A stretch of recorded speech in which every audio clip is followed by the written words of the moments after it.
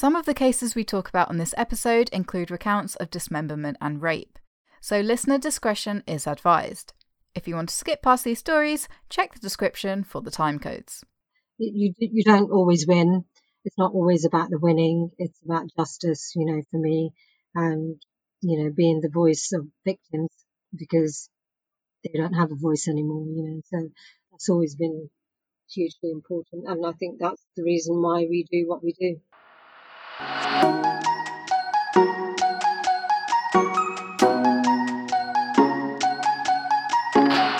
Welcome to Pros and Cons. In this podcast, I talk to people about their personal and professional stories, uncovering the different ways and common themes of resonating with an audience. After all, communication is essentially storytelling. I'm Maria Ginai, and today I'll be talking to Pushpa Guild. Pushpa was a detective inspector and served in the Bedfordshire Police Force for over 30 years. As an Asian woman in the 80s, her experience joining the police was unique, and she's seen the environment change drastically over the years. Now, she's supporting new recruits as they start their careers on the force. So, walk me through your life and your career and everything that's happened up to this point. Okay, well, I was born in June 1967. Good year that was, best year. Flower Power and the Beatles and everything, all of that was going on. Not that I remember because I was just a baby. So yes, I was born in Bedford, in Bedfordshire, and I, along with everyone else that came after me, we were like the first generation of Asians that were born in this country, born and raised in this country. My mum and dad had just arrived from India. They'd only been here a few years and they'd come here to settle for a better life for themselves and for us and for greater opportunities, I guess. So I am one of four siblings. I'm the second eldest, and my elder sister, she was born in India and she came over with my mum and when my dad actually settled and found a place for us. So we lived in Bedford. We were raised in Bedford, went to school in Bedford, and it was a really the 70s and 80s were really difficult time for us growing up because there was a real clash of cultures, east and west. We wanted to be like our friends and have all the opportunities and independence that they had, and we weren't allowed to do that because of my parents and the cultural beliefs they held and religious beliefs they held, and I saw them as a hindrance to my progression, both as an individual and in terms of what I could achieve. So my older sister, she was doing really well, with her schooling, and I went a little bit off the rails, to be fair, and I became a very challenging teenager. I pushed all the boundaries. I did things that I shouldn't have done, and I was very, very difficult to manage. And then my younger sister, I didn't really set a good example to her either. And my brother came very late on when I was about 13. So it was a really difficult time. There was a lot going on in society in terms of racism, National Front, IRA, all those things were like daily news to us, you know what I mean? So I didn't even know what discrimination was until I started to interact with my peers and go to school and become exposed to those environments. So, nobody tells you how to deal with racism and discrimination, but somehow you do. And I wasn't one to be confrontational when I was a teenager. So anyway, my parents had a very difficult time with me. I realise that now. You never do at the time. And it was never my plan to join the police service, to be honest with you. I wanted to become a lawyer. I wanted to become a barrister, and that's what I was aiming for. But unfortunately, due to our family's circumstances at the time, my education was cut short. And I left school at 17 and I had little or no qualifications. So the next 2 years were really challenging for me on a personal level and I was sort of a little bit lost, and I didn't know where I was going to go, and what I wanted to achieve. And, I didn't really have any aspirations or goals. But what I did know was that I had seen a lot of things happen to my friends and people within the community in terms of their experiences, and I didn't like what I saw. I didn't like the pressure that was being put to bear on my friends, to have arranged marriages or being forced into marriages and being intimidated, manipulated by family pressures and things like that. And so I felt really quite strongly about it. And that was a driver for me then to join the police service, because I wanted things to change. I wanted there to be greater understanding of our culture and things that we had to face. And I also wanted to make a difference. And I felt the only way that you could make a difference and make a change was to actually be part of that community that can influence that change. So in 1986, I joined, and I found the whole experience quite testing again, because I wasn't a particularly, sports weren't something that was promoted within our home and within our culture. And of course, in order to be a police officer, you need to be physically fit. So I found the physical fitness very challenging. But I had to work really hard at it, and eventually, I did, and I was successful. So in July 1986, I joined Bedfordshire Police. But there is a funny story, because when I went for my interview, in those days you had a panel of 3 senior officers, and invariably they were all men. And the chair of the panel was the chief constable at the time.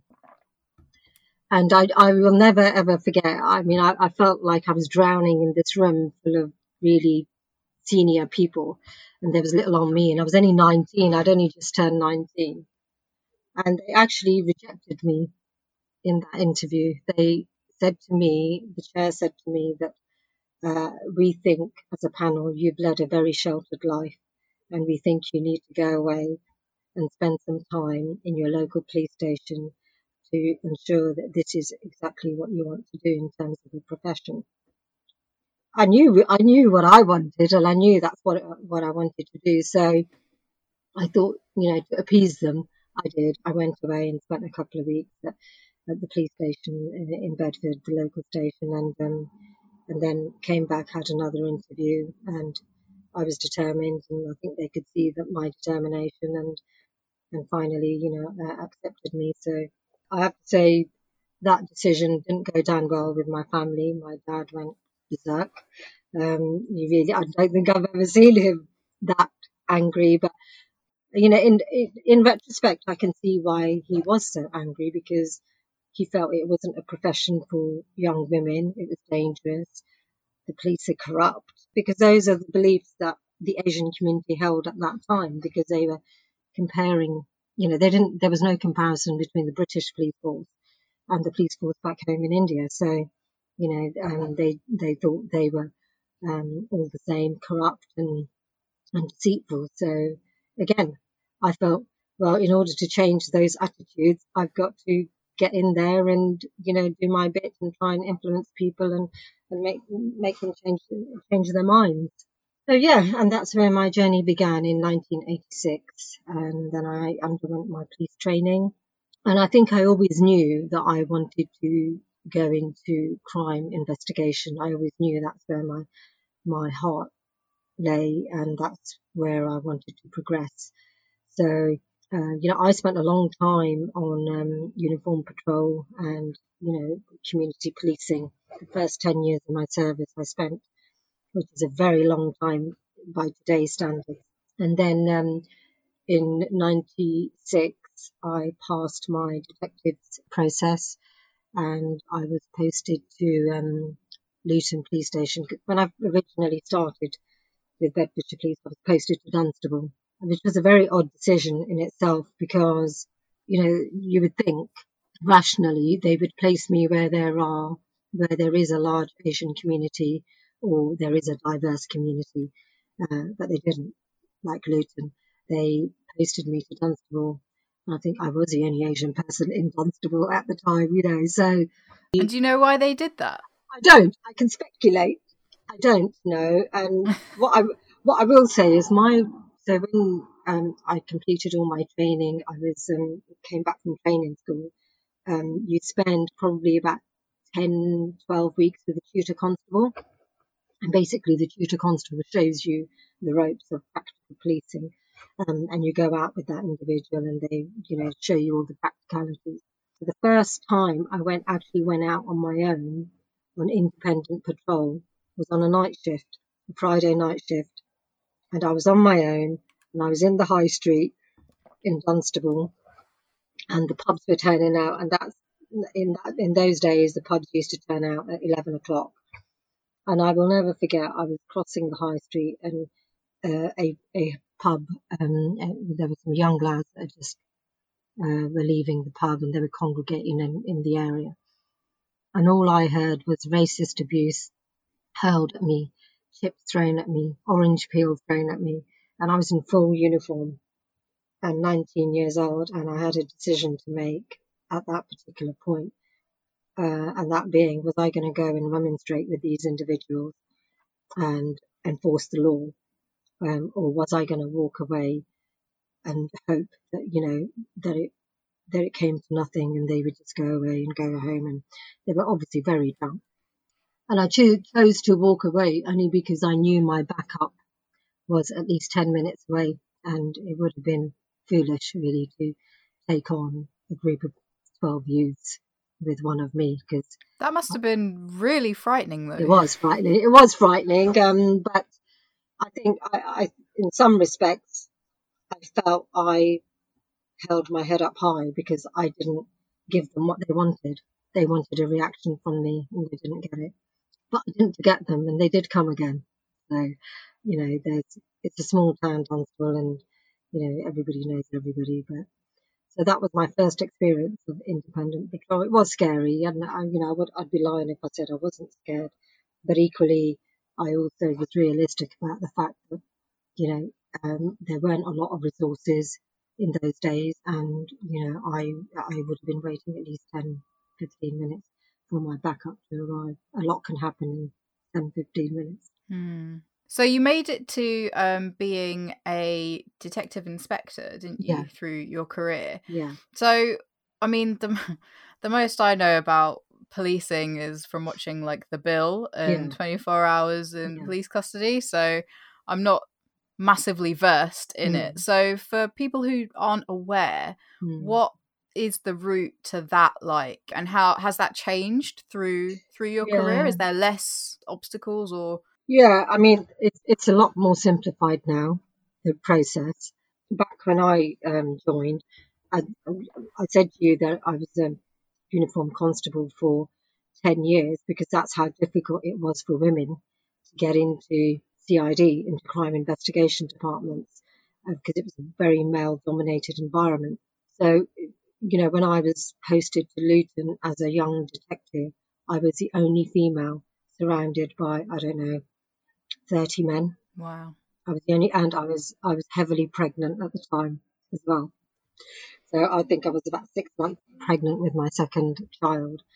But I've always had the attitude that I'm going to make it work, and I had nothing to prove to anyone else.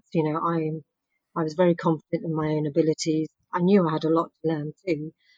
So, I just put my head down and got on with it. But in terms of promotion, up to the level of inspector. So from constable, you go to sergeant, then inspector. You have to sit promotion exams. And then if you pass the exams, then you have to go through a selection process. And that process has now been much more simplified. It was very bureaucratic previously when I was promoted. And then from inspector onwards, the promotion ladder is there are no more exams as such, and it's really based on your performance in the ranks and your evidence. And basically, you've got to now create a portfolio of evidence. So if you want to progress to the next rank, you've got to demonstrate a commitment to that in your working life. So, and you can go all the way up to chief constable. So there are many ranks between inspector and chief constable. Generally, these days, the chief constable is not usually from the same force.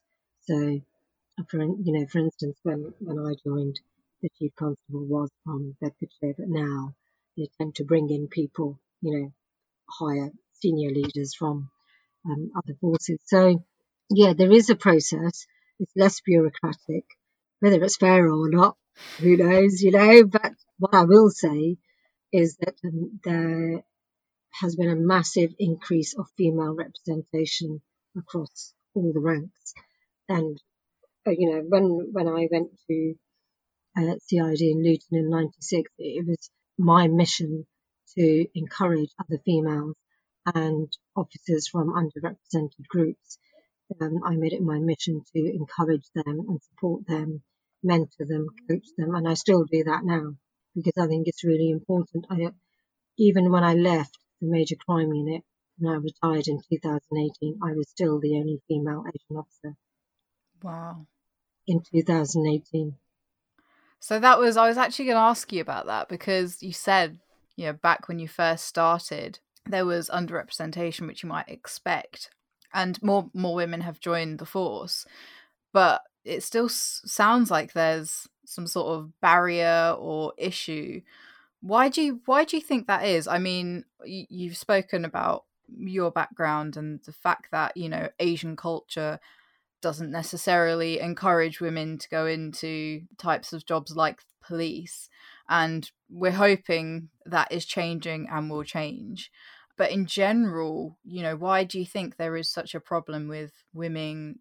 Is it women coming into the force, or is it them staying in the force? What do you think the problem is? It's both actually, because in addition to being, a senior investigating officer, I've also worked heavily with the Bedfordshire Police Federation, and they basically represent officers' rights, and they also deal with conduct and standards, professional standards. And I was also the chair of the Black and Asian support staff group in Bedfordshire. And it is a bit of both. I think in terms of joining, people within certainly the Asian community, I would say, don't see it as an attractive career choice. And they have bigger aspirations for their children, like doctors, lawyers, scientists, and obviously they pay more as well. Money does come into it. And once they do join, I don't know if you know, but a couple of years ago, I think the year I retired in 2018, Bedfordshire had gone on a recruitment campaign to increase their Black and Asian minority ethnic numbers and get, good quality candidates to join the police service. And they did very well. They won national awards. They'd increased the representation, doubled it, tripled it within 2 years. But the difficulty came in retaining those officers. And I will be honest, people, I'm sure you're thinking and you will ask, is there racism in the police? I certainly think there's discrimination and there's unfavourable treatment of Black and Asian minority ethnic staff and officers. Some of it, I think, is overt and conscious, but I believe from my experience, a lot of it is due to unconscious bias, and preconceived ideas, misconceptions about people from BAME communities and BAME backgrounds. And I have to say, all the forces, because I have a lot to do with Hertfordshire, Bedfordshire and Cambridgeshire now, and they've done a lot to try and increase knowledge and awareness across the forces, across staff groups and officer groups.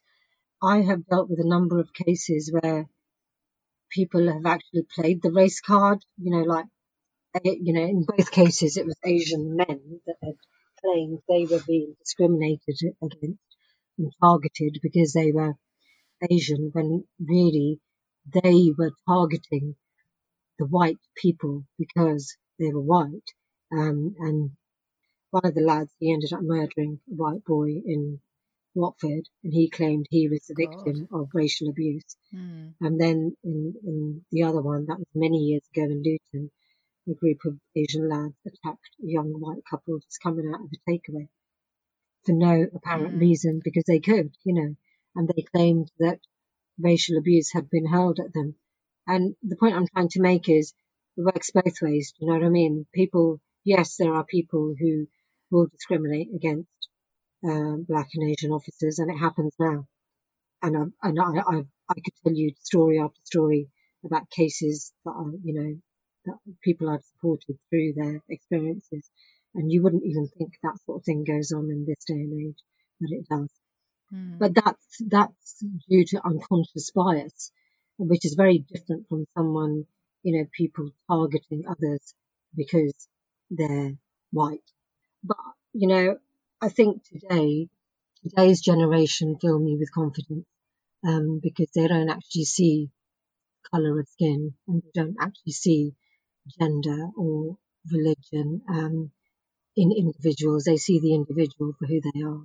And I think that's a promising sign. It's taken a long time to get there, but it is a promising sign. And I still continue to mentor and coach and support new staff. So I've just entered into a mentoring program to recruit to support new candidates that are applying to join the police force because I think we can't moan about the quality of the candidate officer, if we're not prepared to put in the investment and support them from the outset. So that's what I'm trying to do. But going back to your question, there are a lot more females. I would say there's about 30% of the workforce is now female officers, which is a massive improvement on where we were in 1986. But there is a problem with BAME officers joining, and I think a lot of it is to do with, like I said, parents, families have other aspirations for their children, and those are the career paths that they choose. And retention is another issue because I don't believe those officers get the same amount of support that their white colleagues do. And have you seen personally, or do you know of sort of anecdotal evidence or statistical evidence which says what sort of roles women are drawn to, most populate within the force? Do they make it up to senior levels, or is there a point where they're training and then they get to a certain point and then for whatever reason it drops off? Because we see that a lot in academia. Is that you'll get lots of women in science and they'll make it to maybe postdoc level and then they'll drop off as you're trying to progress up that academic ladder. So is that a similar thing in the force? Have you seen? It used to be the case. A lot of women choose to go into safeguarding and child protection, adult protection roles. And I think it's not as simple as saying, are there barriers to progression? There are lots of other external factors, such as, it's got to fit in with their childcare arrangements. There's a lot of flexible working going on, work-life balances to consider.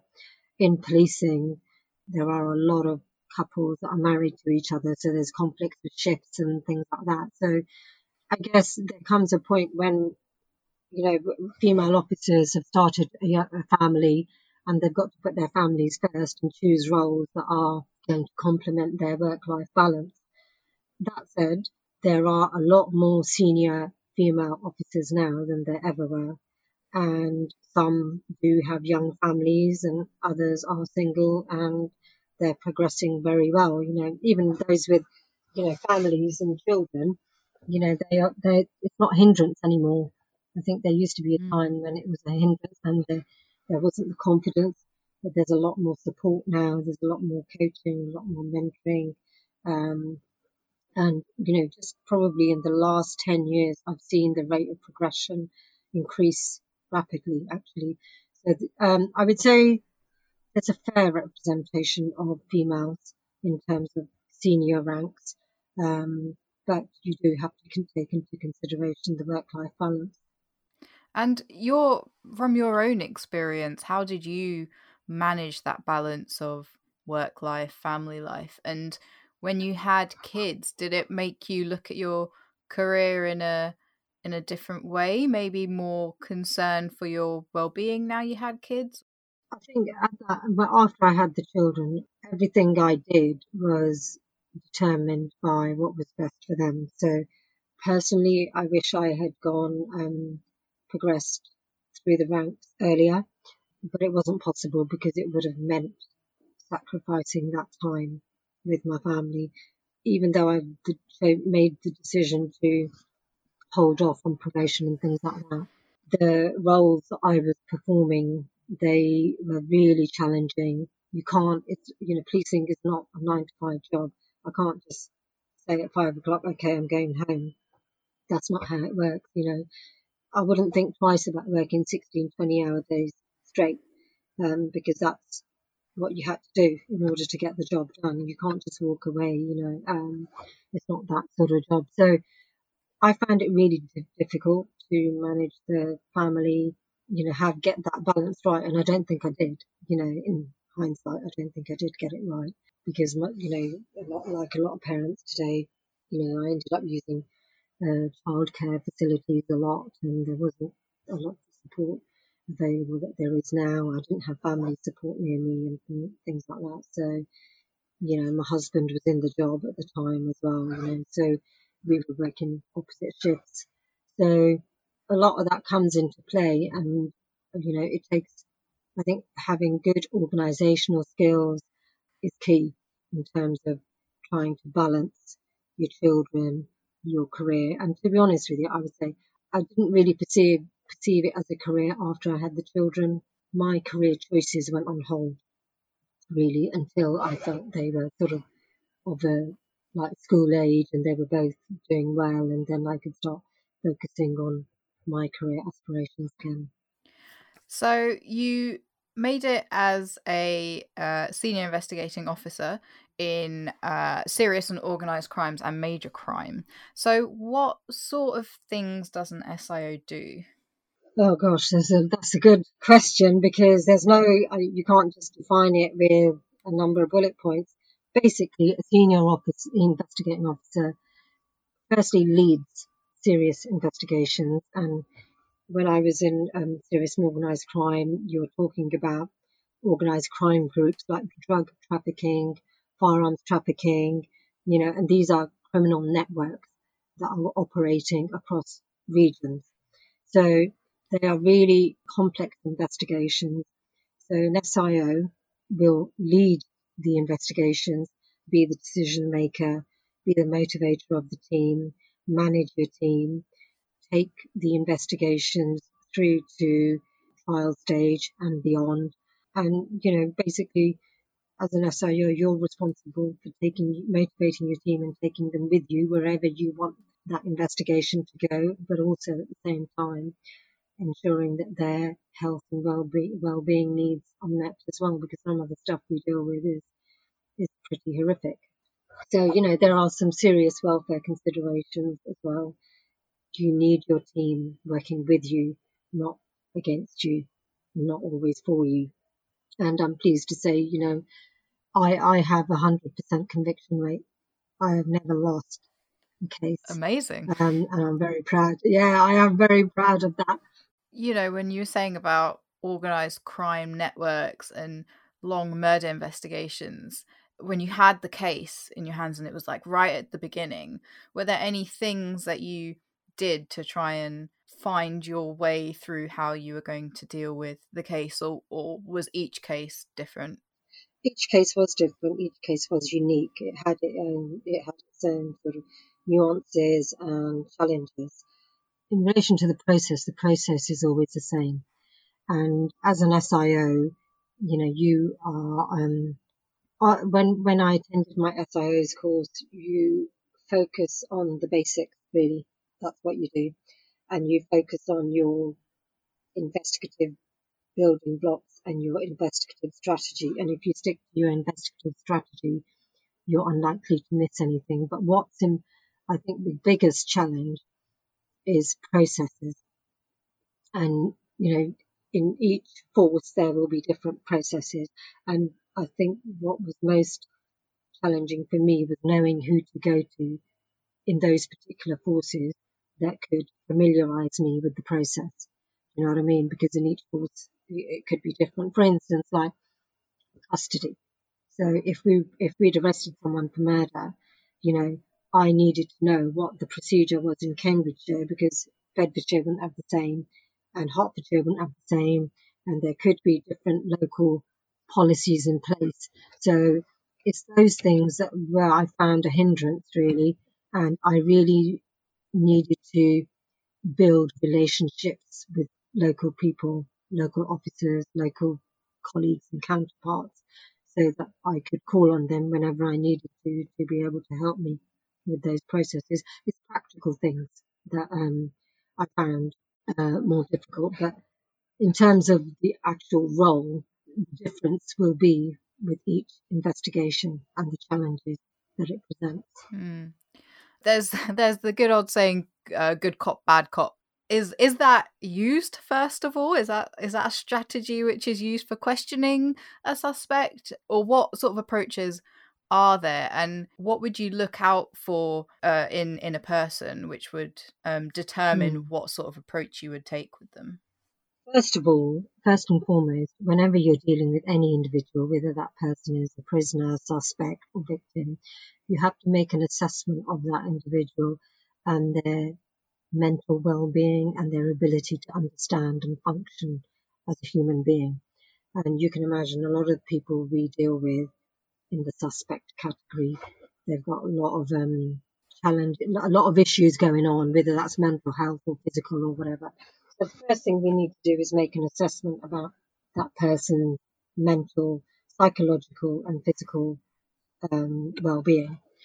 And secondly, there is a structure in place. We're all given interview training, and that's the model that we follow.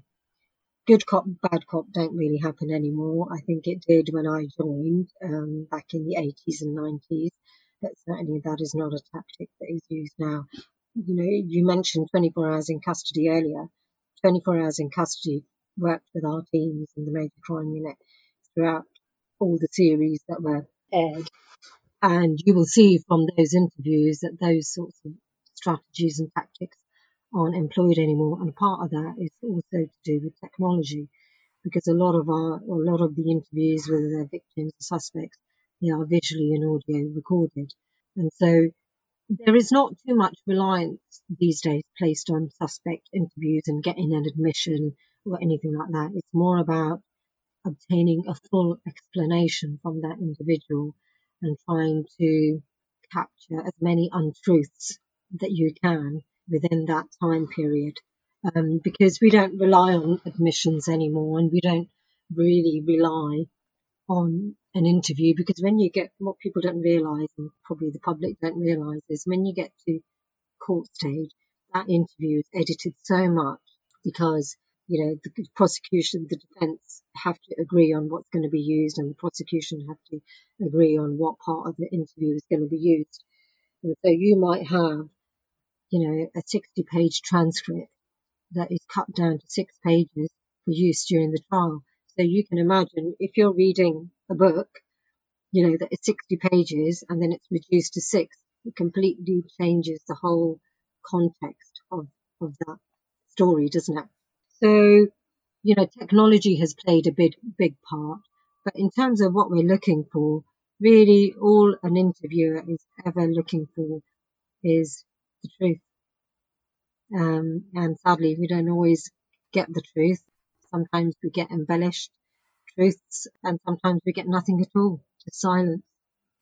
And a lot of suspects and defendants rely on their right to silence, so they will say nothing or no comment. So gone are the days where police officers and investigators were reliant on suspect interviews. Our job now is to try and prove a case using other tactics and other means. So, for instance, with with social media and mobile phones and digital media, there is so much. There is, everybody leaves a digital footprint everywhere we go. Every time you use a Tesco Club card, and every time you use your phone, wherever you are, there are much more sophisticated ways and techniques of investigators now gathering evidence to convict an individual without any form of confession.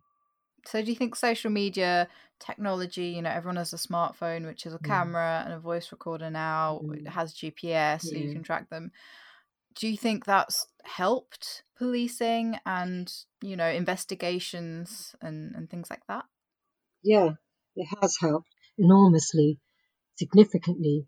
But the downside of that is that with police forces across the UK and globally, I expect, they've had to invest a lot of time, resources, and money into setting up digital forensics units, and training people to try and extract that evidence and that information.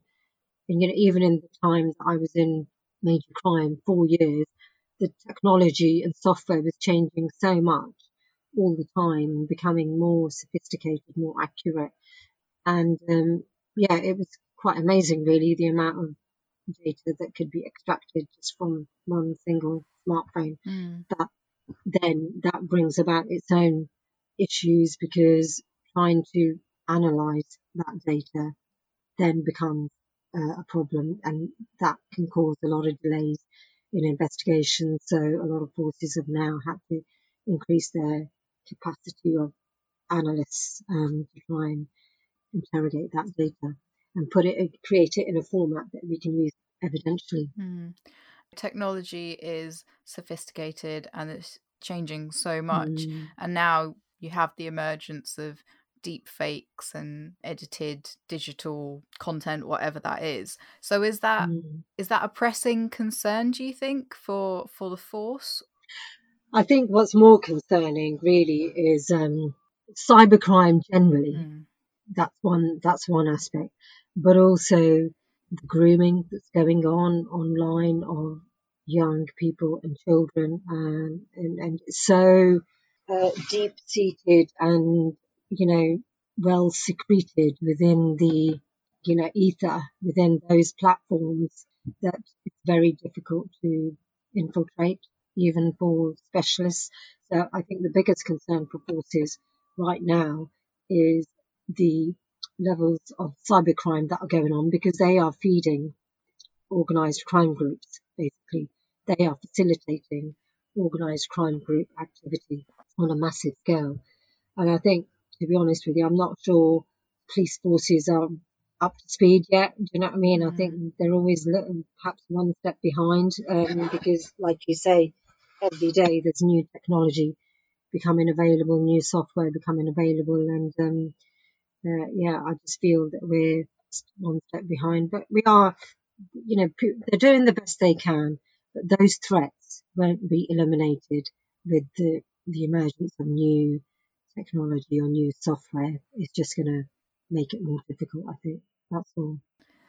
So you said that you've got an amazing record of 100%, which is incredible. Conviction rate. Yeah. So what has been the most complex or challenging case that you've worked on through your career, and why did you find it so challenging?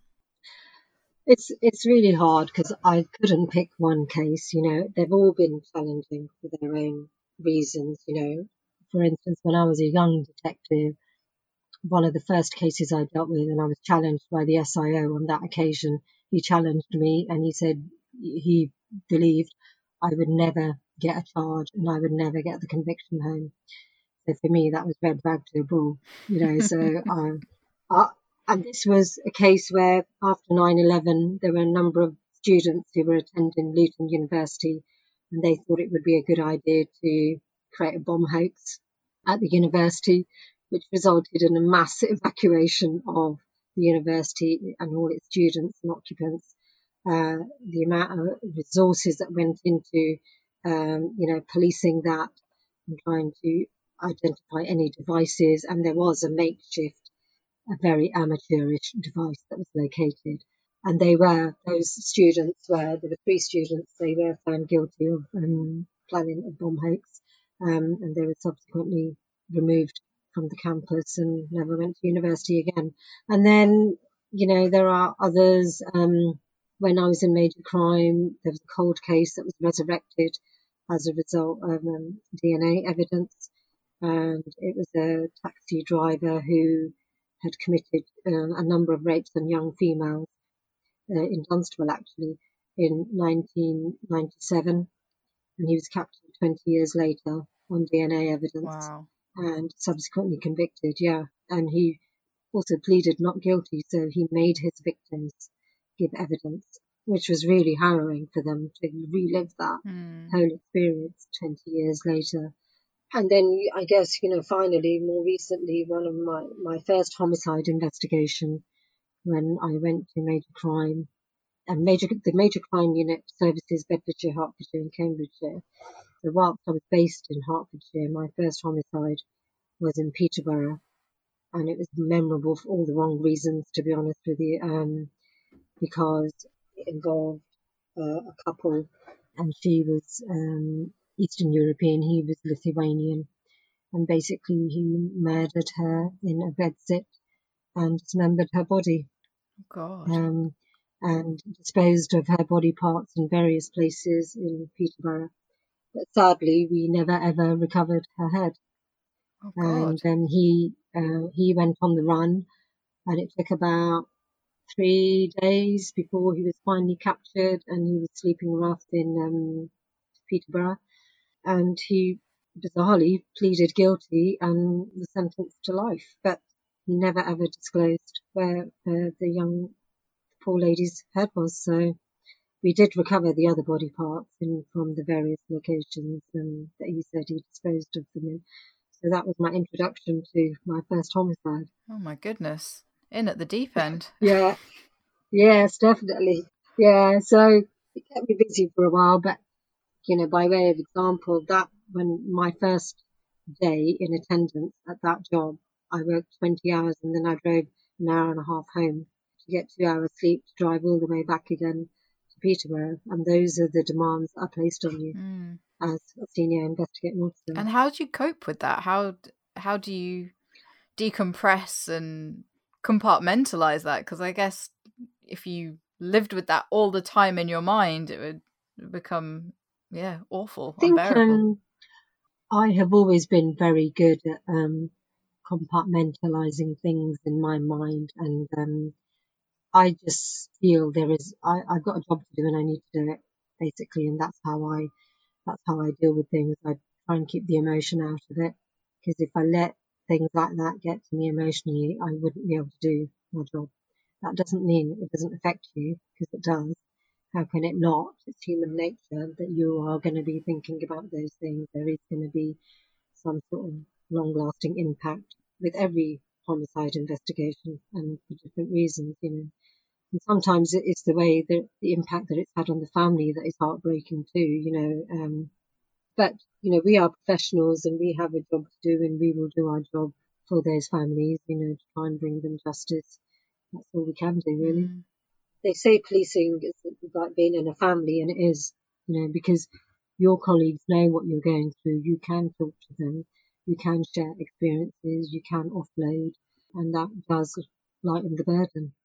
There's a lot of stuff that you've dealt with and police officers deal with throughout their careers. So from either your career or just growing up or your general life, what's been the most valuable thing that you've learned? The most valuable thing I feel I have learned over the years is to be true to myself, and I won't compromise my own personal values for anyone. I've always lived and worked by my values, and a lot of, like currently, there is a big push on what they call the code of ethics in policing. And if you look at the code of ethics and the standards by which officers are expected to behave and perform, they are everyday values in my life, and that's how I've always lived my life. They're nothing new to me, and probably not to yourself either, because of the people that we are. And honesty, integrity, respect for others, I think all those things are key to being a good officer and being a good person. So I've always been true to my values. They're very personal to me. And I continue to live and work by them. And I think, that is what I would say. So what would you say are the most important things for effective communication then? I think one of the most important things is listening to someone, and also assessing their non-verbal communication, the way their intonation, the way they say things, the way they present themselves, all those things like hand signals and their mannerisms, they can also speak volumes without any audio. So for me, it's really important that you listen, because actually speaking is a very small part of communication. It's the listening and the interpretation and the understanding that forms a huge part of, having good, effective communication skills. And also, to check understanding, ensure that, your audience or whoever you're talking to is actually understands what you're saying, and vice versa, that you check their understanding and vice versa. Yeah. Mm.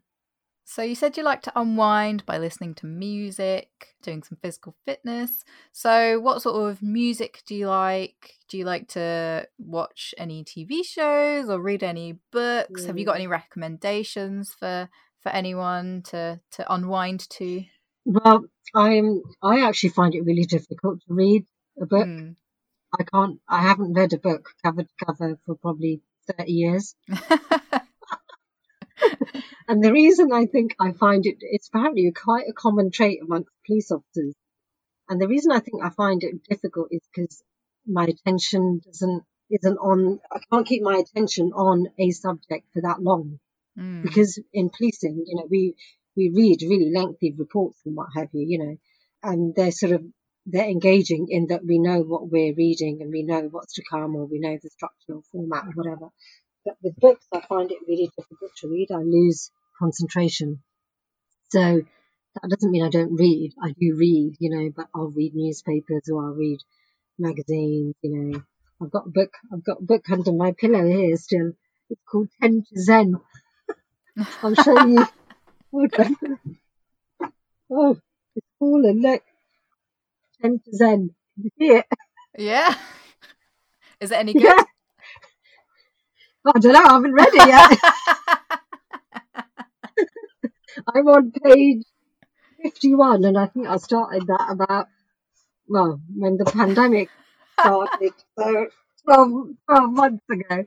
But no, I do find it really difficult to read, just purely because of the concentration that it requires. But I love music, all genres, global as well. I like, as you know, I like keep fit. I do my aerobic classes, walking. I did do some running. I'd really like to get back to running, and I love the West End. I'm looking forward to going back to the West End. I love going to concerts. I was due to go and see Sam Mendes and Michael Kiwanuka or Michael Bublé. So hopefully that'll all happen this year. Oh, fingers crossed. Yeah, but I've since I retired, I've done a bit of volunteering as well. So I always said I would want to do some volunteering, and I found that rewarding. But with the pandemic, a lot of that has been put on hold as well. So, but what I would say is, as a final departing comment, if there is anyone out there, anyone who listens to your podcast, and if there's anyone out there who's thinking about joining the police, don't think about it, do it. Because there is a huge national recruitment campaign ongoing at the moment to recruit 20,000 officers, and it's never been a better time. So go for it. And what I will say, with the pandemic, a lot of people have now, because they were furloughed or lost their jobs or whatever, they have actually turned to policing. The new recruits that we're getting in now, they are from all walks of life. People who have had careers, fantastic careers in other areas of the public and commercial sector, and they are now turning to policing. So I don't have any doubts. Believe in yourself and go for it. Brilliant. I was just about to ask you what you would like to leave listeners with, so you read my mind. Yeah, there you go then. And I'm happy to talk to anyone if they would like any further advice or a little bit of mentoring. Oh, brilliant. Well, I think that's about it then. Thank you so much for joining me. No worries, it was good. It was fascinating. There's so many things in your life as, a woman of colour, and then policing, which is just an amazing but really tough career. It is tough, yeah. Maybe one day I'll write a book about it. Maybe an audiobook. Yeah, maybe an audiobook.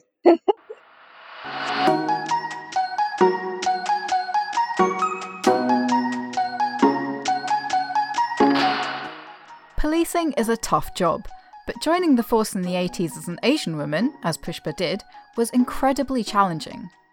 Although she's faced obstacles and endured racism, it's reassuring to hear how the police are changing, from increasing and supporting the number of women at all levels to tackling racism and unconscious bias. Pushpa emphasised the importance of listening in effective communication, both listening to the words that someone says, but also their non-verbal communication. In the world of sales and marketing, heavy use of online platforms often means you can't see who you're trying to communicate to. So it could be really valuable for life science companies to cement those tools which allow us to interact with our audience face-to-face as standard practice. Training client-facing staff in interpreting non-verbal cues may also be a good investment for when the world opens up again. It's also important to make sure your audience actually understands what you're trying to say. Scientists and innovators may get caught up in the science and jargon of the technologies they're developing. But it doesn't matter how amazing and useful your technology might be to someone if they don't understand it. One of the things I admire about Pushpa is her conviction and how she's remained true to herself and her values. And her passion for policing hasn't ended, so if you're looking for support as you start your career in policing, why not reach out to her?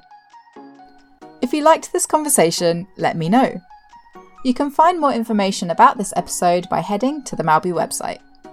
Use the hashtag ProsAndComs on social media to carry on the conversation, and make sure you follow Pros and Coms on your favourite podcast platform to keep up to date with new episodes.